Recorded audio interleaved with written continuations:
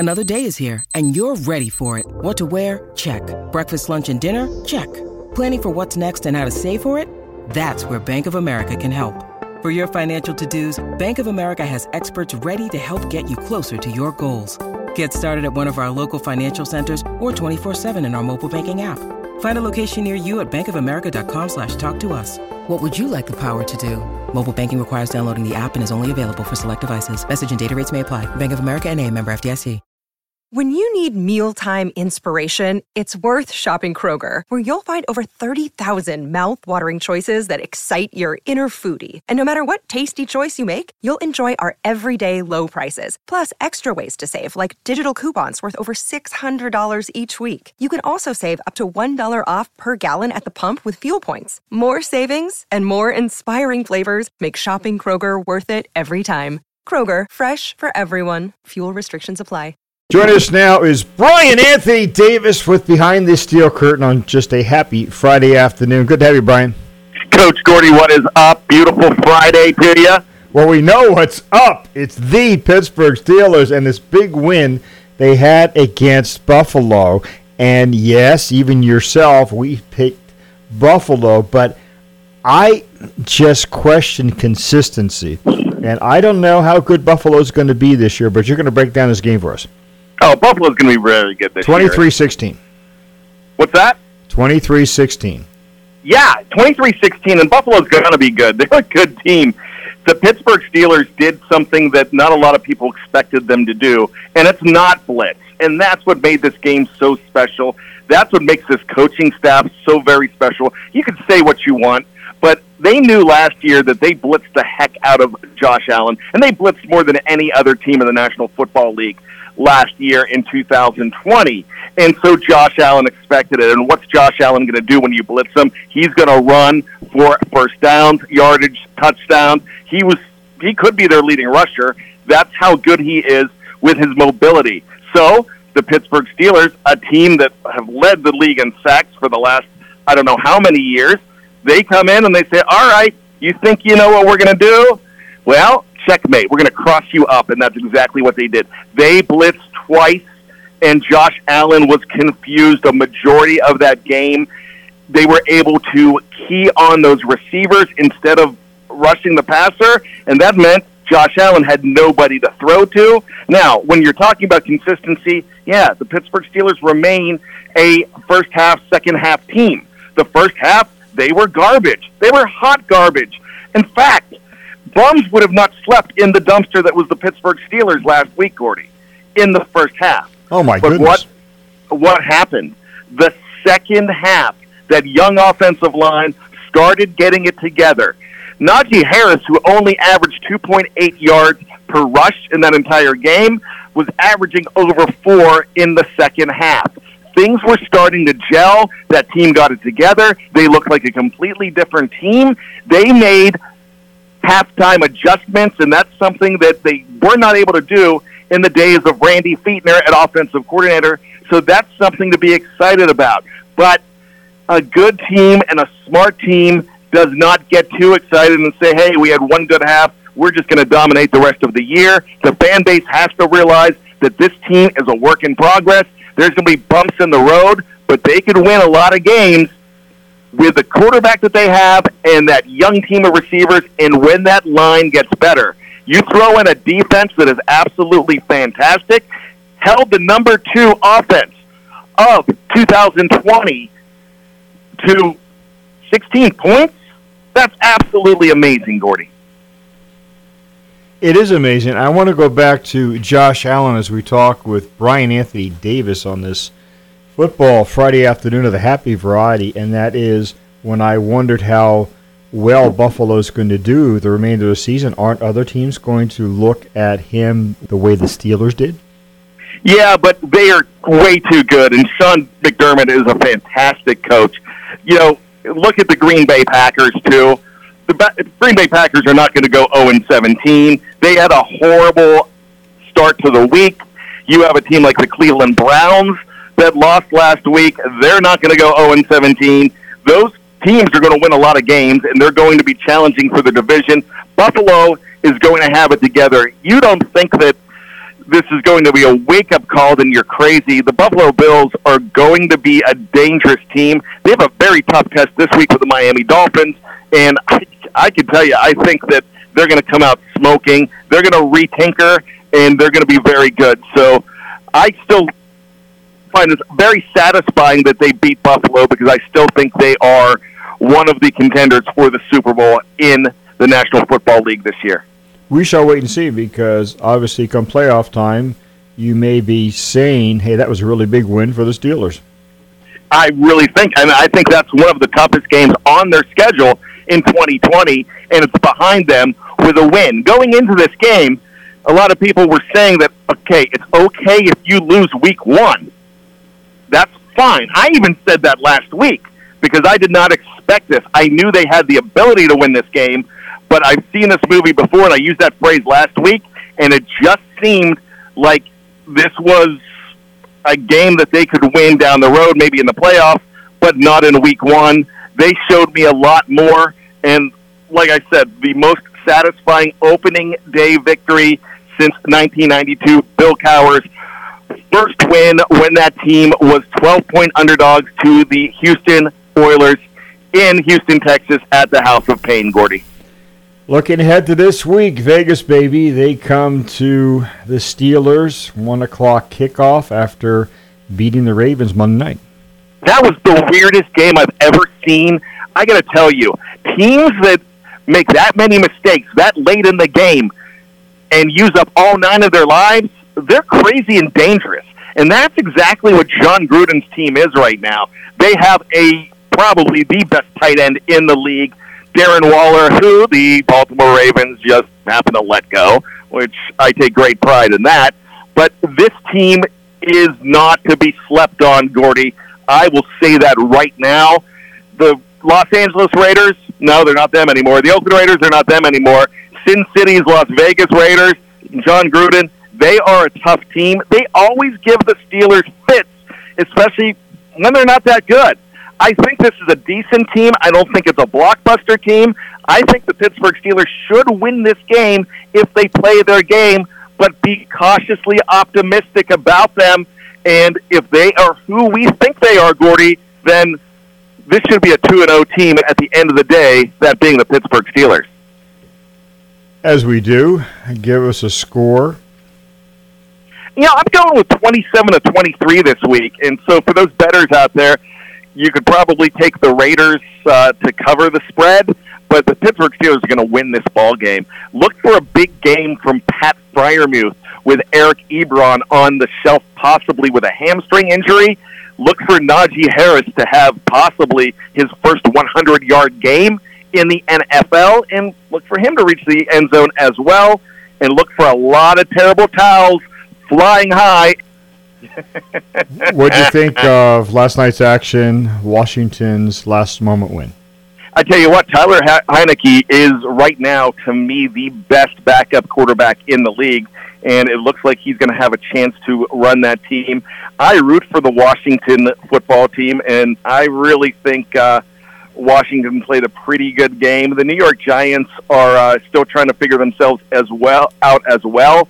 That's going to be an interesting division with your Philadelphia Eagles getting the big win last week as well. Anything can happen in the NFC least. So you see Heineke possibly keeping that starting position after Fitzpatrick returns? Yeah, I really think that I really think that if he could show in the next couple of weeks that he's the guy that they'll probably make that transition. That's kind of been the way Fitzpatrick's been used in the last 5 or 6 years. You know, he is basically a backup quarterback that comes in and is able to lead the team all season long. He's a nice luxury to have too. So I thought that was a great signing. But Heineke, we saw in the playoffs last year, Gordy. Playoffs? Yeah, we saw it last year, and I could actually tell you that Taylor Heineke, is it Tyler, whatever his name is, I think he's good. And Ron Rivera knows who he is. He did the same thing for Ron Rivera in Carolina, Gordy. Different system, but you are correct. Now, you're probably up on this, but your former quarterback Devlin Hodges signed with the Ottawa Redblacks of the CFL. Yes, I remember the Ottawa Rough Riders way back, and then they were the Ottawa Renegades. So the Duck has flown north. Usually ducks fly south around this time of year, but we love Devlin Hodges in Pittsburgh. He is great. I still have my Devlin Hodges jersey. Go Red Blacks. I don't even know when they play or what they do, but I'm rooting for the Red Blacks. I don't even know what a Red Black is. The CFL, Gordy Sports and more, we actually do that generally on a Thursday. We went through the entire league. We do last weekend's games. We do this weekend's games. We have coaches visit us. We have such as a wide receiver from the Edmonton Elks. They cannot be the Eskimos anymore. They have to be the Elks. And we give that flavor from north of the border as we cover it. You know what? We have at our deputy editor at BehindTheSteelCurtain.com is a young man who is an assistant head coach for Simon Fraser University now.